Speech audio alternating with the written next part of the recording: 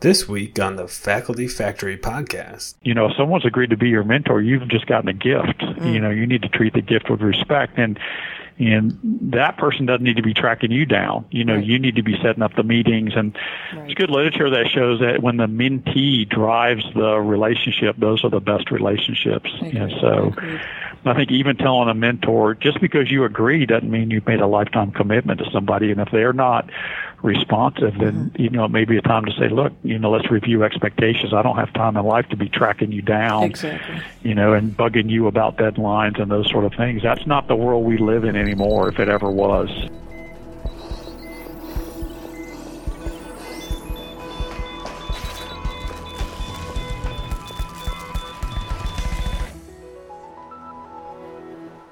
Welcome back to the Faculty Factory podcast.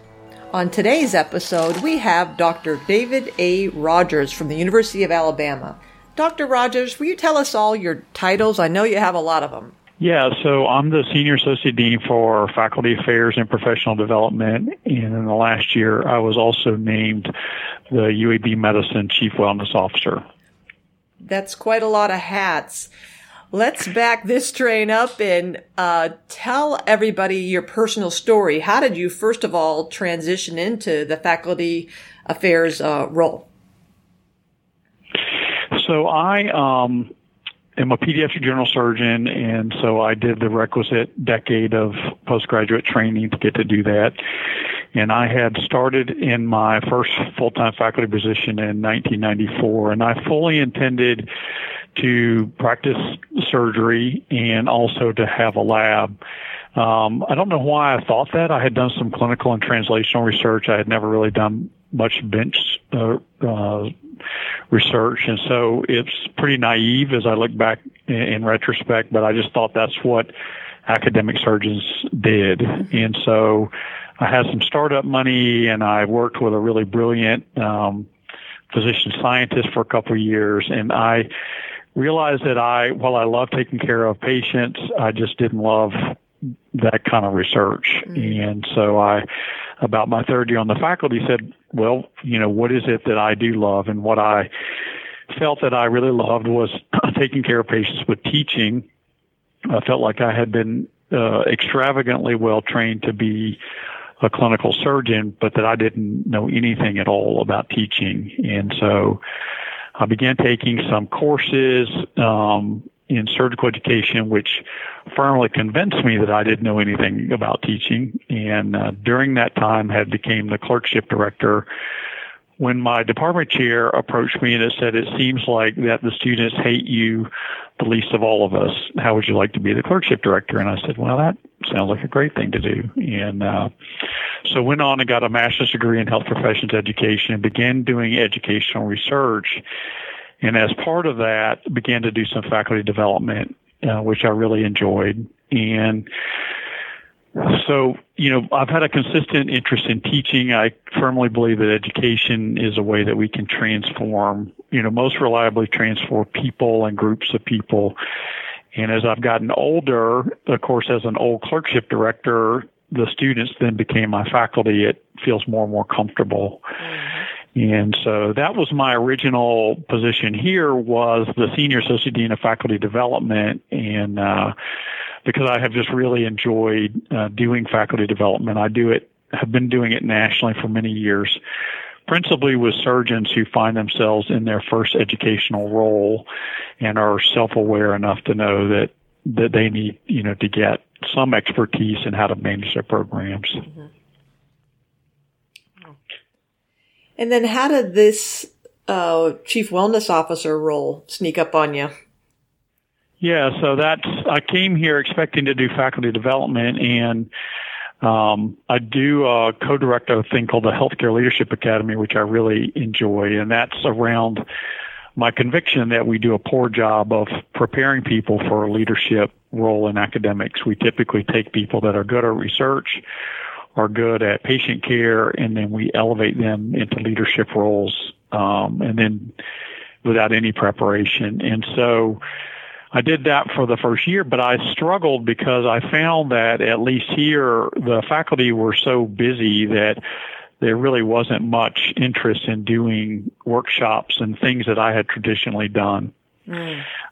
During that time, my predecessor in the role was Kathy Nelson, who had restricted her focus primarily to faculty development, but I began getting people coming to me saying, hey, we need somebody who's a faculty member to be involved in our promotion and tenure process and then the grievance process. And so I said, okay, well, I'm not sure I would have ever been attracted to those roles, but I could certainly see that rationally it was helpful to have a faculty member involved in those sort of faculty activities. So in the first 2 years, I sort of balanced my activity. And as I mentioned, I don't know that, if they had come to me and said, hey, your job is going to be to create processes and policies for faculty, that I ever would have taken that job. But I came to understand the value of it, that it's creating those processes is a way to help people. It's a very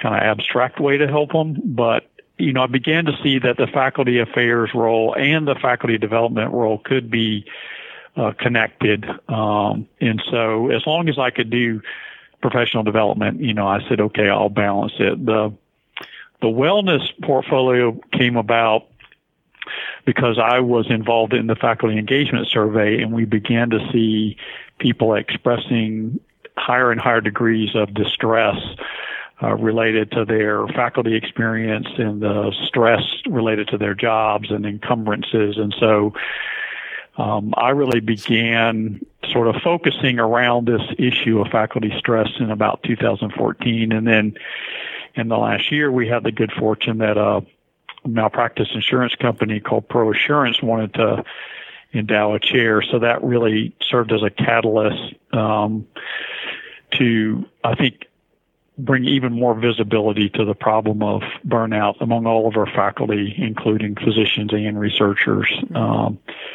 So and I feel like that this is something that has been interesting. I've, been advocating for the chief wellness officer role, but I think proper credit should be given to some of our colleagues in the group on faculty affairs who have been trying to raise alarm around the faculty experience for a couple of decades. I mean, the recent work done on faculty vitality is, to me, just another way to say, this is kind of where we want our faculty to be. So whether you call it engagement or vitality, I think we're talking about the same things. And so I really hope to work myself out of the chief wellness officer role, because I really feel like that my aspiration is that all of our leaders would just be more enlightened about the impact that our programs and policies and really senior leadership decisions have on faculty. And so a lot of the models that relate to how people's work can burn them out, I think we need to, all of our leaders, whether the CEOs or the deans or the chief financial officer, some sort of awareness of these models would be really helpful. And then I don't know that we need yet another sort of administrator running around. And I've taken the approach of trying to be collaborative with all my counterparts while I do have the individual title, and I try to use it to affect change. Again, this is really a problem that the GFA has been pointing to for a long time. And so I wanted to keep it combined with my role because, to me, I felt like that was a natural, connection. So. When you first started as a senior associate dean, was that your entree right as senior associate dean? What was your percent effort? Well, how did that evolve? Or has your... Yeah. It's a great question. So I was at SIU, where I had gone to do educational scholarship and programming, and had a great time there, but my clinical situation collapsed, and I'm married to an incredibly brilliant physician scientist who has an exercise intervention in women with breast cancer. And she, so when my situation became untenable, we decided to go out and look for jobs. And so I always before my job had been the principal job because I was full-time, and Laura had become part-time when my sons were young, and she had gradually expanded her effort back. So we said in this job, she can be the leading, the target, as they say, and I'll be the trailing spouse. And so I came here trying to be flexible about what I might do. And, but as I said, we were really excited that she had a great job with a cancer center and with wonderful collaborators at a much larger institution. And then the faculty development, again, is something that I had really loved. So we felt extremely fortunate to be in a senior faculty role, to be able to come in. Now, the first few months I was here, with the senior associate dean title, I used to say, well, do you know why I'm the senior associate dean? And people would say no. And I say, because there isn't any junior associate dean. And so Kathy Nelson was really the first person in my role. And even having someone who's really focused around faculty is a fairly new thing at UAB. Between the two of us, there's only been someone probably for 12 or 13 years. And prior to that, most of the faculty activities were managed by the administrative group within the dean's office. So we didn't really have a model of having people, faculty level individuals that were involved in sort of faculty activities.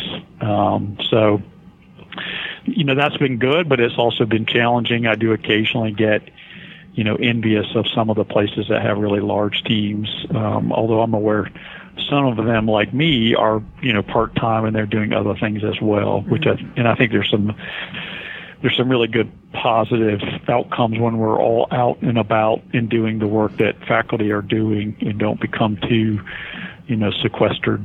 So I continue to practice, half-time. What I did give up when I came here was my research. I had the great opportunity at SIU to have wonderful collaborators in educational research, and I just decided that, to take on these other administrative responsibilities that I wouldn't be able to be as that involved in research.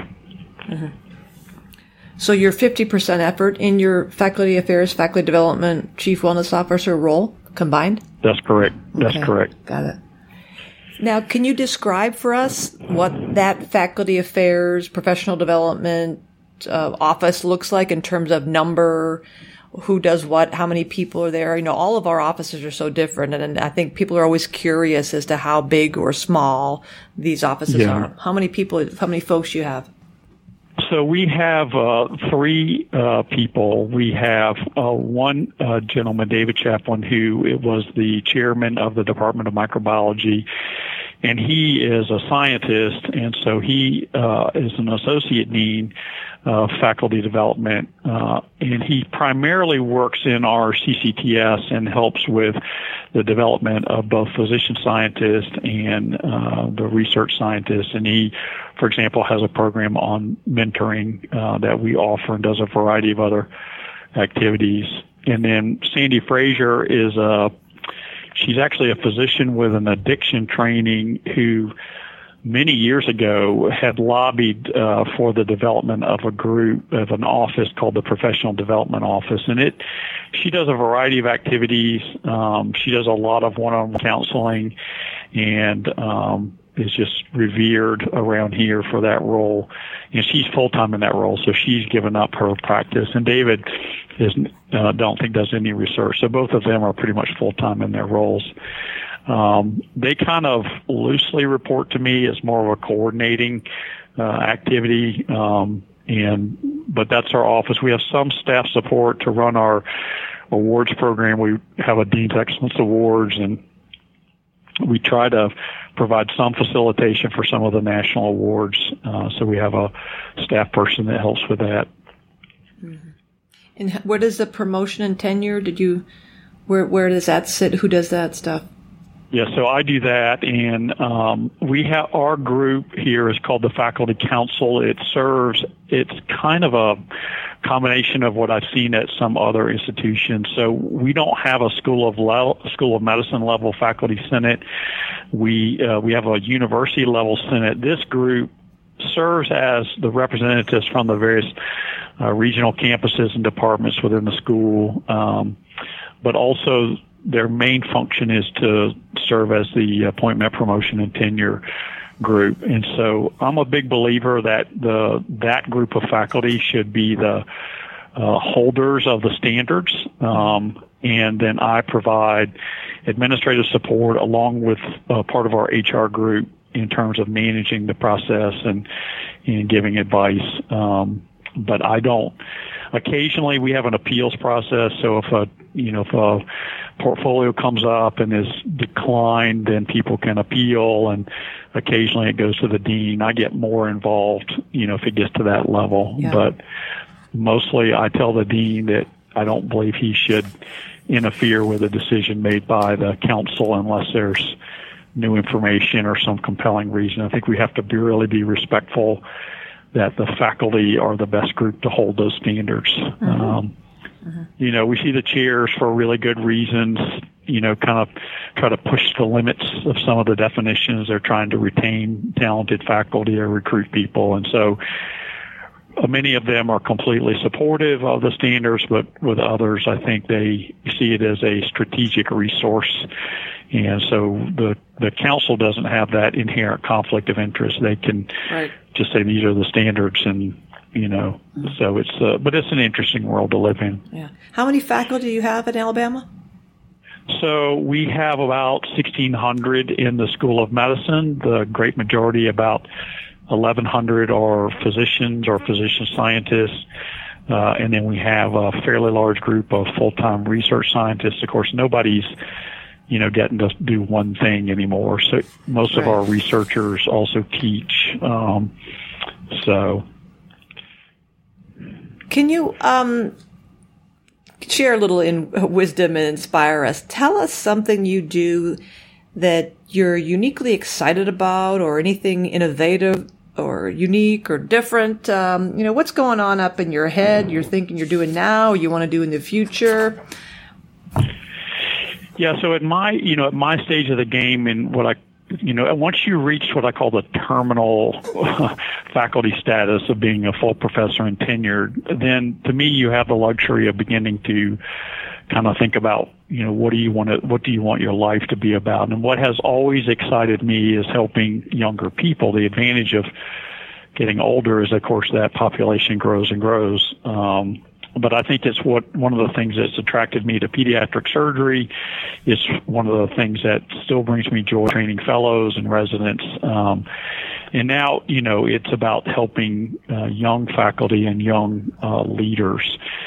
The thing that I'm most passionate about is the leadership development part, because as I sit in my role, I see what the capacity of leaders does to the follower groups. And every year, when we do faculty engagement surveys, we can see groups that are flourishing because they have really outstanding leaders. And we have some department chairs that are really outstanding. We have several that, no matter what I think I'm doing that's really novel, they're already ahead of me and pushing out. And, we definitely see an impact of faculty when a chair retires and they have an interim and they get very anxious about who's coming. And so, I still think that academic medicine, needs to do some soul searching about how we prepare people. I think the military model is one that we should look at, where my understanding in the military is that when you're in a leadership role, they're concurrently trying to help you be successful in your role, but they're also talking about what is your next role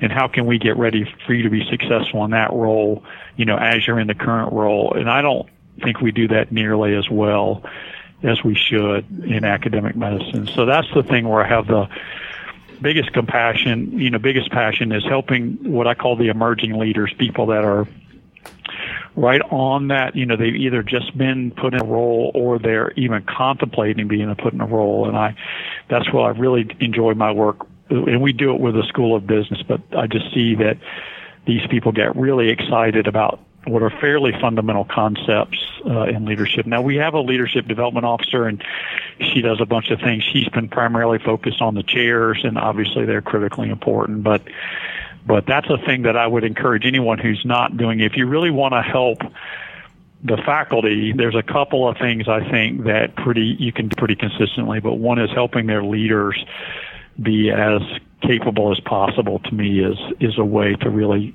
help the broader faculty in a very effective way. The other area where I've really focused and had mixed success, as with just about everything I've done, but is around the topic of mentorship. And when I came here, I was pretty intimidated with the prospects of how do I help 1,600 faculty scattered at 4 differences and all different types. And I really think promoting mentorship is the one thing that we can consistently do.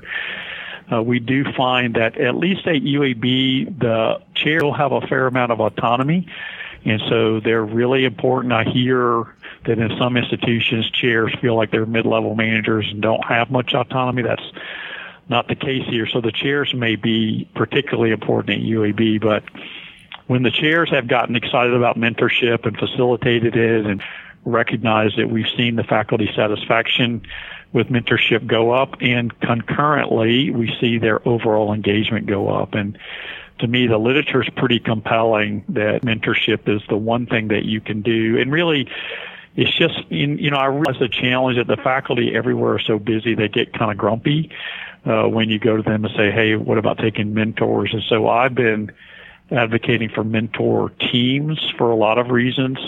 But one is that it spreads it out, so that you can have a senior mentor that's playing the sponsor role that can just connect you to things that you need help getting connected to, whereas a peer mentor can answer, questions when you're starting on the faculty that you may think are silly and you don't really want to ask your chair, like what's this tenure thing about, things that become pretty common when you're in the faculty, but are pretty mysterious when starting, at least they were to me. The whole thing of even some of the policies we have that I struggle with, like we still have the policy that only tenured faculty can on the award of tenure.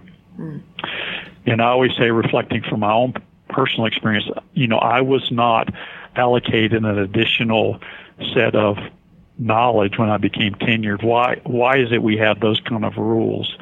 And so some of it sounds like, medieval aristocracy sort of stuff. Even the rule you can only vote on a promotion to your level, or below. And it's like that sometimes just being kind of from a blue collar family, that seems all a little bit silly. Nonetheless, the rules are the rules, and, we have to do a good job preparing our faculty to be successful. And so I just find that, in mentorship, I can get people to at least participating in it a little bit, because most people, you don't have to have them reflect very long, and they realize that they all had mentors, and had they not had those people, the trajectory of their career would have been quite different. In the same way, and, it's not as robust in the literature, but a lot of what Sandy Frazier does in our professional development officer is when mentorship goes bad, it can be pretty awful. And I think sometimes, even in our faculty affairs group, we aren't authentic about this relationship requires some minding too. And we need to have a process for when people get into dysfunctional relationships that they can, have an avenue to get some assistance. Because particularly with the really junior faculty and some of the postdocs, when they get into dysfunctional relationships, they can be pretty distressing. So, but operationally, can you explain to us how these mentor teams are assembled and monitored and how they evolve? Can you help us understand that better? Yeah, so what I have done is a faculty development tool. When I came here and I would have workshops and people were very encouraging that I should be doing it, and then no one would appear, I changed my strategy. And the strategy that I took was adopted from Khan's Academy, the Saul Khan, who was the originator of this Khan's Academy, which has aspiration to provide a high quality education to the world for free, which made any of my daily problems seem pretty insignificant.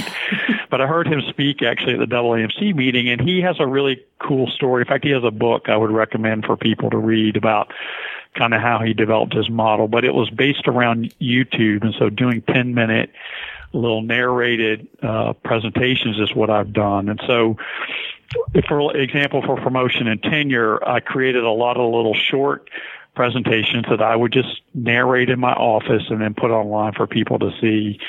And so it talks about our process and preparing your portfolio. And I've gotten a lot of good, feedback, and it's something I can direct people to. Mm-hmm.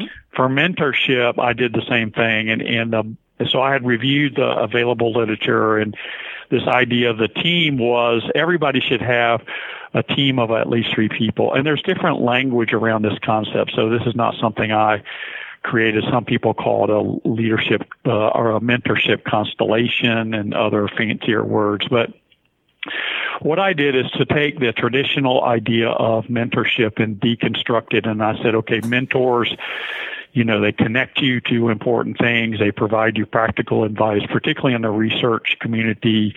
And then they can talk to you about, silly things or things that you might perceive as silly. So the model that I am advocating is that your team would have a senior mentor that you might meet with twice a year and talk about, hey, is my career tracking in a general direction, and hey, by the way, I need to get in this prestigious society of which you're a member. How do I do that? Can you make connections? A peer mentor that you can just talk to about everyday things, and then a like methodologic mentor, and that's better described for research faculty, like, what's your progression in the NIH? When do I get my K award? When do I need to apply for my R level? Those kind of things. It's less well described for the physicians, and I would encourage people, though, to think about that particularly in your first 5 years of practice, how do I navigate through this? What happens the first time I get, a notice of malpractice? So we still need those people. It's just less well developed. The major disadvantages of the model is you might get differing advice, and so particularly for young faculty, you have to say you're probably going to get differing advice.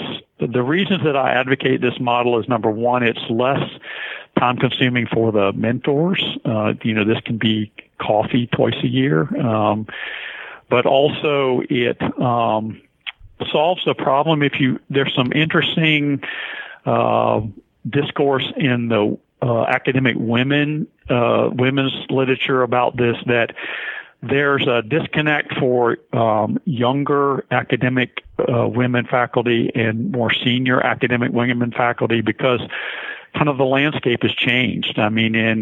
We have had success in terms of the number of women, but when young women will go to more senior women and sometimes ask them about how am I going to manage, having children and that sort of thing, they don't find that the advice they get is very helpful because the senior women, many times that were the first of their gender, in a group, had to do things differently. And so I think it's really important to get a diverse group of perspectives around these kind of issues, and just recognize that kind of the landscape is rapidly changing. I know when my wife went part-time when our second son was born, she was told principally by her senior mentors who were women, you're committing career suicide. You'll never be taken seriously if you do this. And now that was, a generation ago, but I think you're still going to find that attitude expressed, and maybe there's value to it. But I just think as we're getting much more diverse around most of the features that we think about, that it's really important to get multiple perspectives. Right. And I think how, people identify has become quite diverse. And so, it takes a team. It's going to be rare for you to find a single person that you say, hey, that's what I want to be, and I'm just going to attach myself to them, which is, to me, the old model, right, of mentorship. So whose responsibility is it to assemble this team? Yeah, it's a great thing. So in our unit, it's mostly the chairs. We were asking them in the departmental reviews to tell us, what we gave them the information. This is your average satisfaction with mentorship. What are you doing? Do you have a plan? So they're held accountable at the departmental level. So I try to put all these resources centrally. And then we try to let them have latitude because our departments are quite diverse in terms of size, scope, mission, and but we do ask the chairs to be responsible, for at least the general satisfaction. Yeah. So. Yeah. And is there an annual review process where the faculty are invited to give some feedback on their satisfaction with this mentoring? There is. So, we, like everywhere else, kill our faculty with surveys. So we have the president and the university does a campus engagement survey, and then the Senate does a survey. They alternate between the president and deans and the chairs.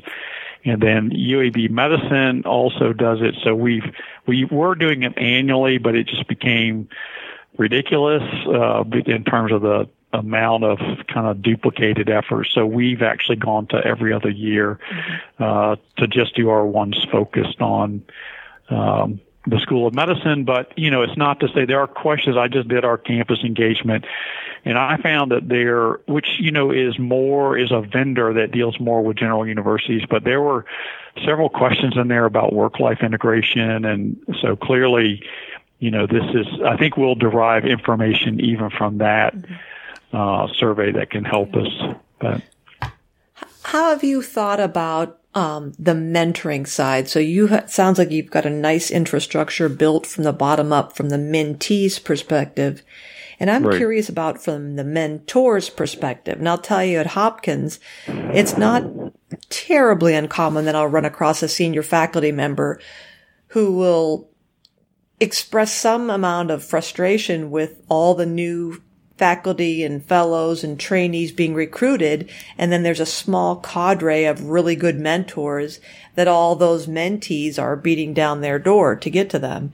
And this is another one of those uncompensated efforts. And yes, they're in academia and they love it and they have a heart for helping develop future leaders. And yet there is a certain amount of number of hours in the day, and these senior faculty themselves are up against the same pressures as junior faculty. They're still, they're feeling the crunch for research funding and on Epic and trying to chart their patient encounters and closing records and regulatory compliance, work modules and things. So they have those same pressures, and yet they have these junior folks who are, will you be my mentor, mentor me. So I'm curious if you've thought about looking at this from the mentor's perspective and how you help, first of all, recognize that effort. And also you mentioned, equipping leaders. How do you address the capacity or the capability rather of mentors to make sure mentors are actually doing good mentoring? Yeah, it's a great question. So, and it's one of the things that in terms of the wellness that has motivated my involvement in that, because I do feel that we have so burdened our faculty with regulations, whether they're coming from research or from the clinical enterprise, that the opportunity for collegial interactions is really gotten squeezed out of academics, and things like mentorship, I think are under great distress. What we do, part of what we do is in conjunction with our School of Graduate Studies, in that, NIH and others are, I think continually elevating the bar. They clearly, have an interest in making sure that people are properly prepared for the mentoring role. So, we have several programs that are principally for the research faculty about mentorship. Some of those are done in our CCTS, and some of them are available in our graduate school. For example, they have a certificate for leadership and mentorship. Mm-hmm. At the school level, we do list mentorship as a specific activity that is acknowledged and respected in terms of promotion and tenure. And so the way our promotion and tenure process works is, to be in a tenure earning track, you have to show excellence in two areas, and those can be of the three of teaching and research and service. And so mentorship is, listed quite explicitly as a valued thing that can be done. I think, in terms of a lot of what we do, and I think most faculty development, faculty affairs people would agree with this, we operate through, persuasion and cajoling and that sort of thing. I think with our leaders, our more enlightened leaders, understand the value of it. And as I mentioned, we do try to hold the chairs accountable for what are they doing. I mean, they have the same, kind of regulatory environment we're all living in. So I think we're sensitive to that. Because we're research intensive, I think it helps a little with this in that it's just, you can tell that the expectations around mentorship development are increasing. And while that is represent a burden, when you see someone in a dysfunctional mentoring relationship, I tell you, it kind of gets you on board for saying we've got to get people prepared and we do have to monitor this circumstance. Mm-hmm. To me, this is the biggest thing about the mentoring team model and I would say to people is, look, unless you're this person's principal methodologic mentor, then it's not going to be that time consuming. If you're very senior, you may be able to say to people, what is it you're seeking in a relationship? So I would encourage people to get a little bit more precise in saying, what is it exactly? If you're wanting to come in my lab and I'm going to be helping you principally from your research, then to me, there's got to be mutuality in that, in terms of, and kind of watching how that relationship works, not being a scientist that, you bring somebody on, whether it's an assistant faculty or even a postdoc, that you do have to embrace it. There's a developmental journey that you're going on with people. What I tell the mentees is you need to take care of your mentor. If you have a good mentor, you have a very precious commodity, and maybe today even more so than ever.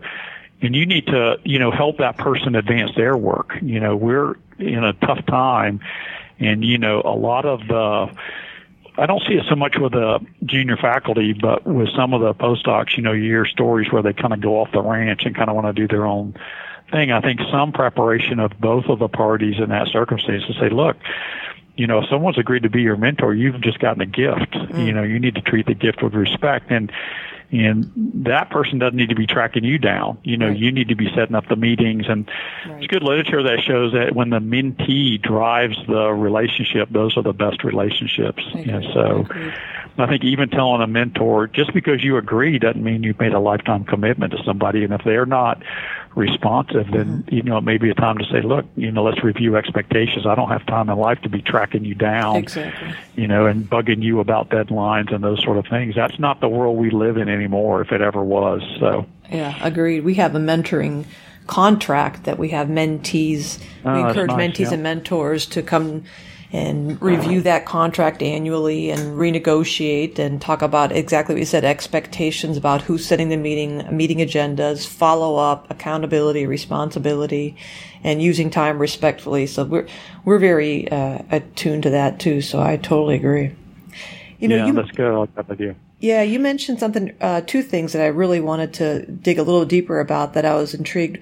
You talked about the military model. You said in academic medicine, we have a lot to learn from the military model of leadership and how in any branch of the service, once you reach a certain rank, you're already being prepared for the next rank. And that's gotten me thinking, how would you envision or how might we adapt that really thoughtful, very almost linear, well, yeah, it is a linear progression of title and rank in an environment where there aren't, you don't just come to a certain point of years in service in academic medicine where you will go from lieutenant colonel, et cetera, and there's only one of each of those ranks. In the military, anybody can be those ranks, whereas in academic medicine, you can count on two hands sometimes the number of deans and assistant associate deans, and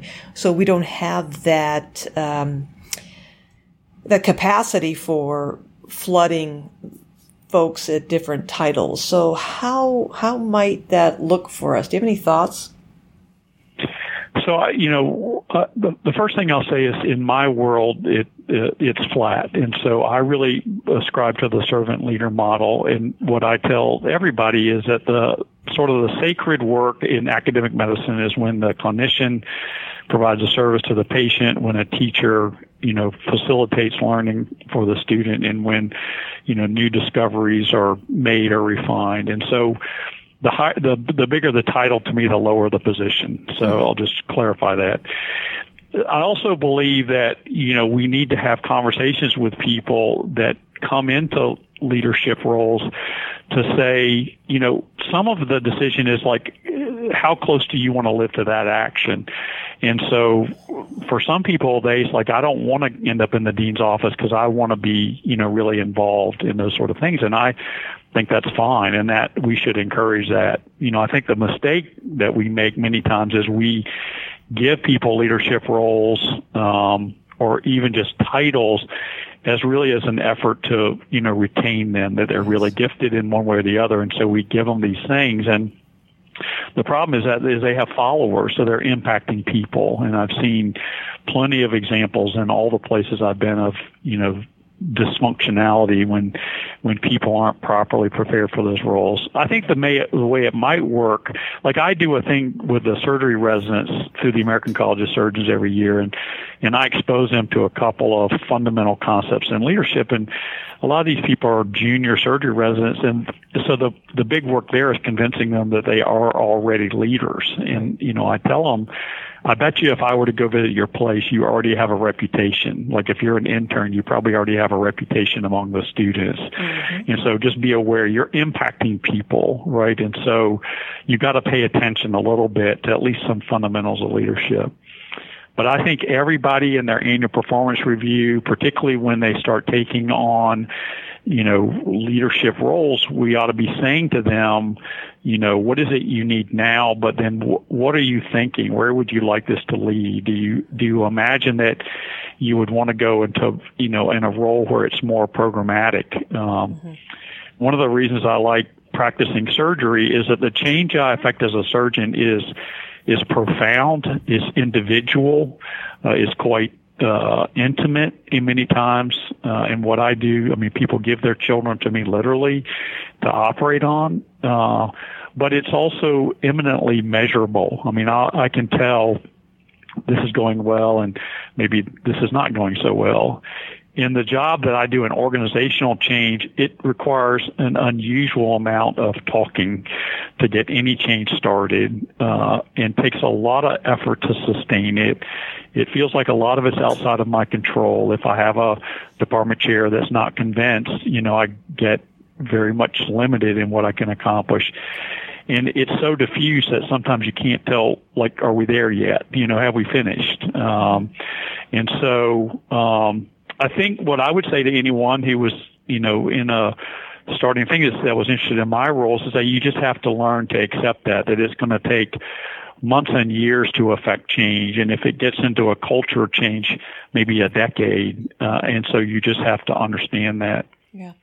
So the other thing I think we can all do to help is I very much believe that we should all have terms and term limits, because I do think that there are a limited number of these roles, and that the quality of the work is improved if we all, step down and step back into the faculty, not necessarily change institutions or retire, but we return to the faculty. I really think that's a lot of good things that come out of that model. I love that diversity, including new generations and newer ways of thinking, and just freshening up perspective and changing the lens through which you look at things.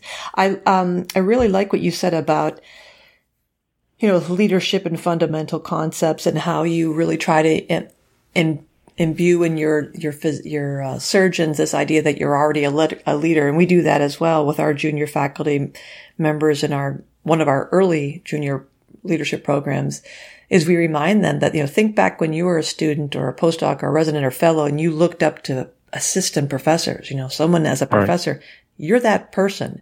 You already are a leader to your patients and the folks in your lab and staff and colleagues and other trainees who are coming up. People, as Luann Thorndike always says, as a leader, people are taking your temperature all day long. They're watching you. They're looking at you. So behave as if you are a leader, because in fact you are. And I was talking to a woman today who was interviewing for a position with us at Hopkins, and we were talking about leadership programs. And she said, it's not necessarily that when I went through that leadership program that I was, hell bent on being the next dean or even the chairman of my department. She said, I knew pretty quickly that I didn't want that. But what that leadership program did equip me with was this courage to explore other leadership positions. And through her gaining some skills and experiencing networking, she really got the confidence to go apply for this U that only 2 were awarded in the country. And it was like 8 institutions, this big U grant that was multi-millions that she said she never would even thought of. She's just from a smaller university and she's already at the top of the pack with a couple RO1s, and the institution had never before competed for a U grant, and she got it. And she completely credited that to the experience of being a leader in a leadership program where, as we talk about, it's not necessarily, I love that you said it's, the higher, the bigger the title, the lower the position, that we're not training people necessarily to be the next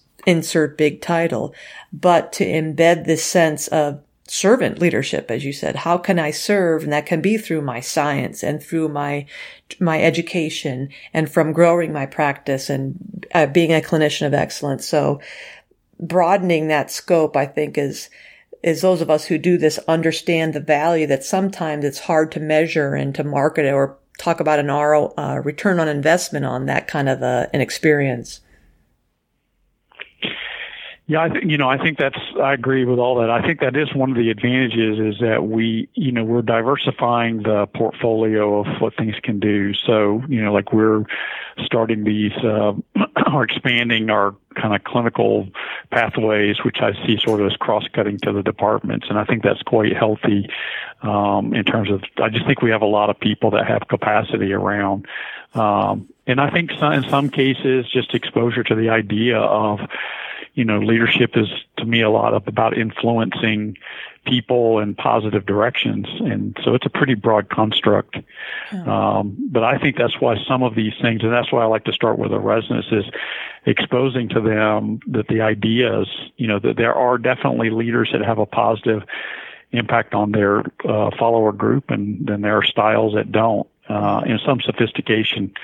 I'm a big believer in situational leadership. And so in a crisis, one type of leadership is quite effective, but, it doesn't work so well. I tell the surgeons, what we might have to do in a crisis in the operating room is probably not the best approach in Starbucks, if the line's long. So having some sophistication about your group and your task and your context, I think is a really healthy, way to look at it. So one of the things that we do that is good for my soul and for people that are in the faculty affairs role is every year we do a Dean's Excellence Award, and we give awards in the kind of 3 durable missional areas of service, teaching, and research. But we also give one in enhancing diversity and also in mentorship. And the reason they're lovely is that you get these just unbelievable people that are doing just amazing things, and they're just also happy to be at UAB, and they reflect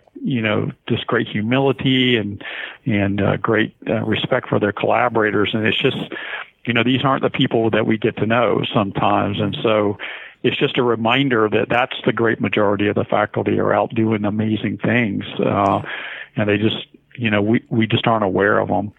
So it's kind of good for your soul, if for nothing else. So I love the Dean's Excellence Awards. I love that because it not only honors and recognizes the servants around us who are dedicated and passionate and who just quietly sometimes go about their business and don't want or seek the attention, but it also, builds the culture and raises the profile and tells the community this is something we value. So these kinds of awards, when I first got into faculty development, I thought, oh my goodness, this is, we don't have time for this, and nobody wants a luncheon, nobody wants a banquet, nobody wants a happy hour where awards are given out.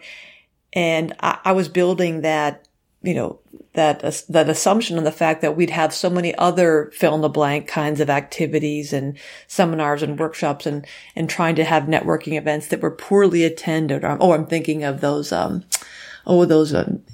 minute, like matchmaking, speed mentoring sessions. And, people kind of go and it's like going to a new restaurant. There's a big rush and then they die off. And I always thought, no one's going to come to this. Oh my gosh. The first time we had an award ceremony, it was standing room only. The food was wiped out. I thought, are you kidding me? And it really gave a message to me that, people care about, people want to celebrate the efforts that they make, the things that go above and beyond. And they really appreciated the fact that we were noticing it. That people were, that's right. I notice you. People don't necessarily call you out, but we do notice the good work you do with mentoring. We do notice the work you do with diversity. And that really kind of stunned me as a off the chart T thinker on the Myers-Briggs. I thought, I guess this feeling stuff does matter. It really raises the profile of what the institution values. And I think those are very important. I love that you do that.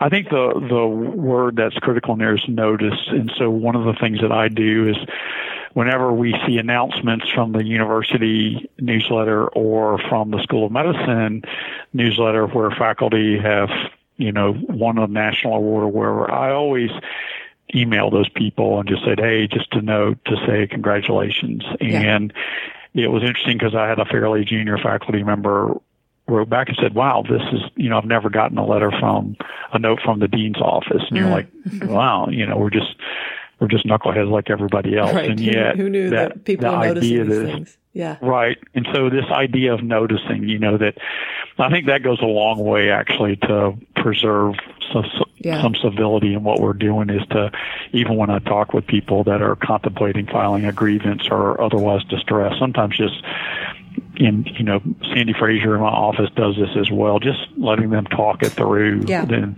they just feel like, okay, somebody cared enough to let me tell my whole story without interrupting me or, and to me that is just a big thing that people can do. Providing a space. Yeah. There's a woman who I followed up after she passed away at Hopkins, Lisa Heiser, and people still talk about her as she's an angel on earth and how she used to write handwritten notes and cards to everyone. And I thought I could never fill her shoes, and I'm not a note writer, card writer. I mean, I would give my husband cards right from the drugstore from CVS in the bag, or we'd go I'd say, it's your birthday, let's stop and run into Walgreens. Pick out a card I would have given you. So I have to work hard at the feeling part.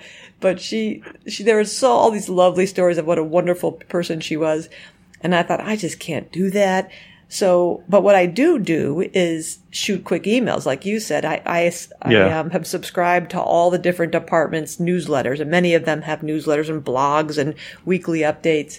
And so I really religiously scroll through all of them, and any of the faculty members who've been through our leadership programs and seminars and workshops and coaching sessions and people with whom I've built a relationship, I always obnoxiously reply with a huge font, congratulations, woohoo, awesome, great job. And I'm telling you, within T-minus 10 seconds, I get a reply going, thanks, Kim. And I thought, oh my gosh, this whole thing about people have so many emails and they don't reply and they don't have time. But you send someone a congratulations, you're a rock star, you're knocking out of the park. They appreciate that you're picking them out of the crowd. And like you said, I see you. I notice you. You're doing great work. It's tough and you're doing it. So they seem to like it. And it's just a simple 10-second, email reply. No, that's right. I completely agree. What else? Would you have any interesting stories or something else you'd like to talk with us about today? I just, it's been interesting for me, as I told you in my story, I came in, thinking I would do faculty development. And I do think that it's interesting when I first started going to the GFA meetings that it was encouraging that the people there are just, good people. And the way I describe it is, one of the books I use to talk about for leaders is called Reframing Organizations by Bowman and Deal. And it talks about looking at organization across 4 frames. And one of them is what they call the human resource frame. But it's like, how do we treat people? And so I call it the people frame. And so I think what I have found among, the people that are active there is that, people really do care about people that are in the organization. They have different areas of interest or whatever, but I think that's the fundamental is that in these roles, you just have to be advocating for people. I always say instead of chief wellness officer, the better title would be the chief of we should be more strategic about how we treat people officer, because that's a lot of where the burnout is coming from, is we've allowed through a variety of mechanisms the burden associated with regulation and those sort of things to have really squeezed out a lot of what is good about academics. And part of my passion for this role is, to me, it's been a wonderful life. To be an academic physician has been unbelievable. I've gotten to go all over the country and to places all over the world and, share little things that I've learned. And, what a fabulous experience that I would wish for everybody. And so I'm committed to trying to get us rebalanced back where people have time to do those kind of things. And, for UAB, we have physicians here that are offering services that are otherwise not available in a state, that has its own set of struggles. And so, I think we have to celebrate kind of the totality of what we do in academic medicine. So now I do sometimes say that, I love people, but on some days it's kind of more of an abstract kind of love.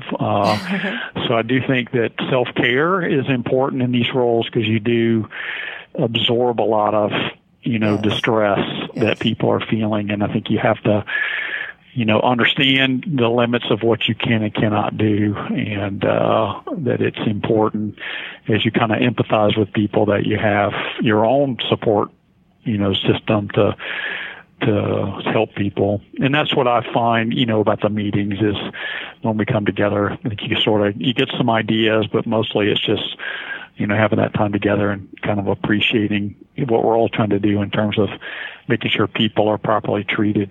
So it's been a lovely journey. Well, thank you, David. We've been listening to David A. Rogers, Senior Associate Dean in Alabama, pediatric surgeon, servant leader, chief people person, married to an incredibly brilliant physician scientist. Thank you, David.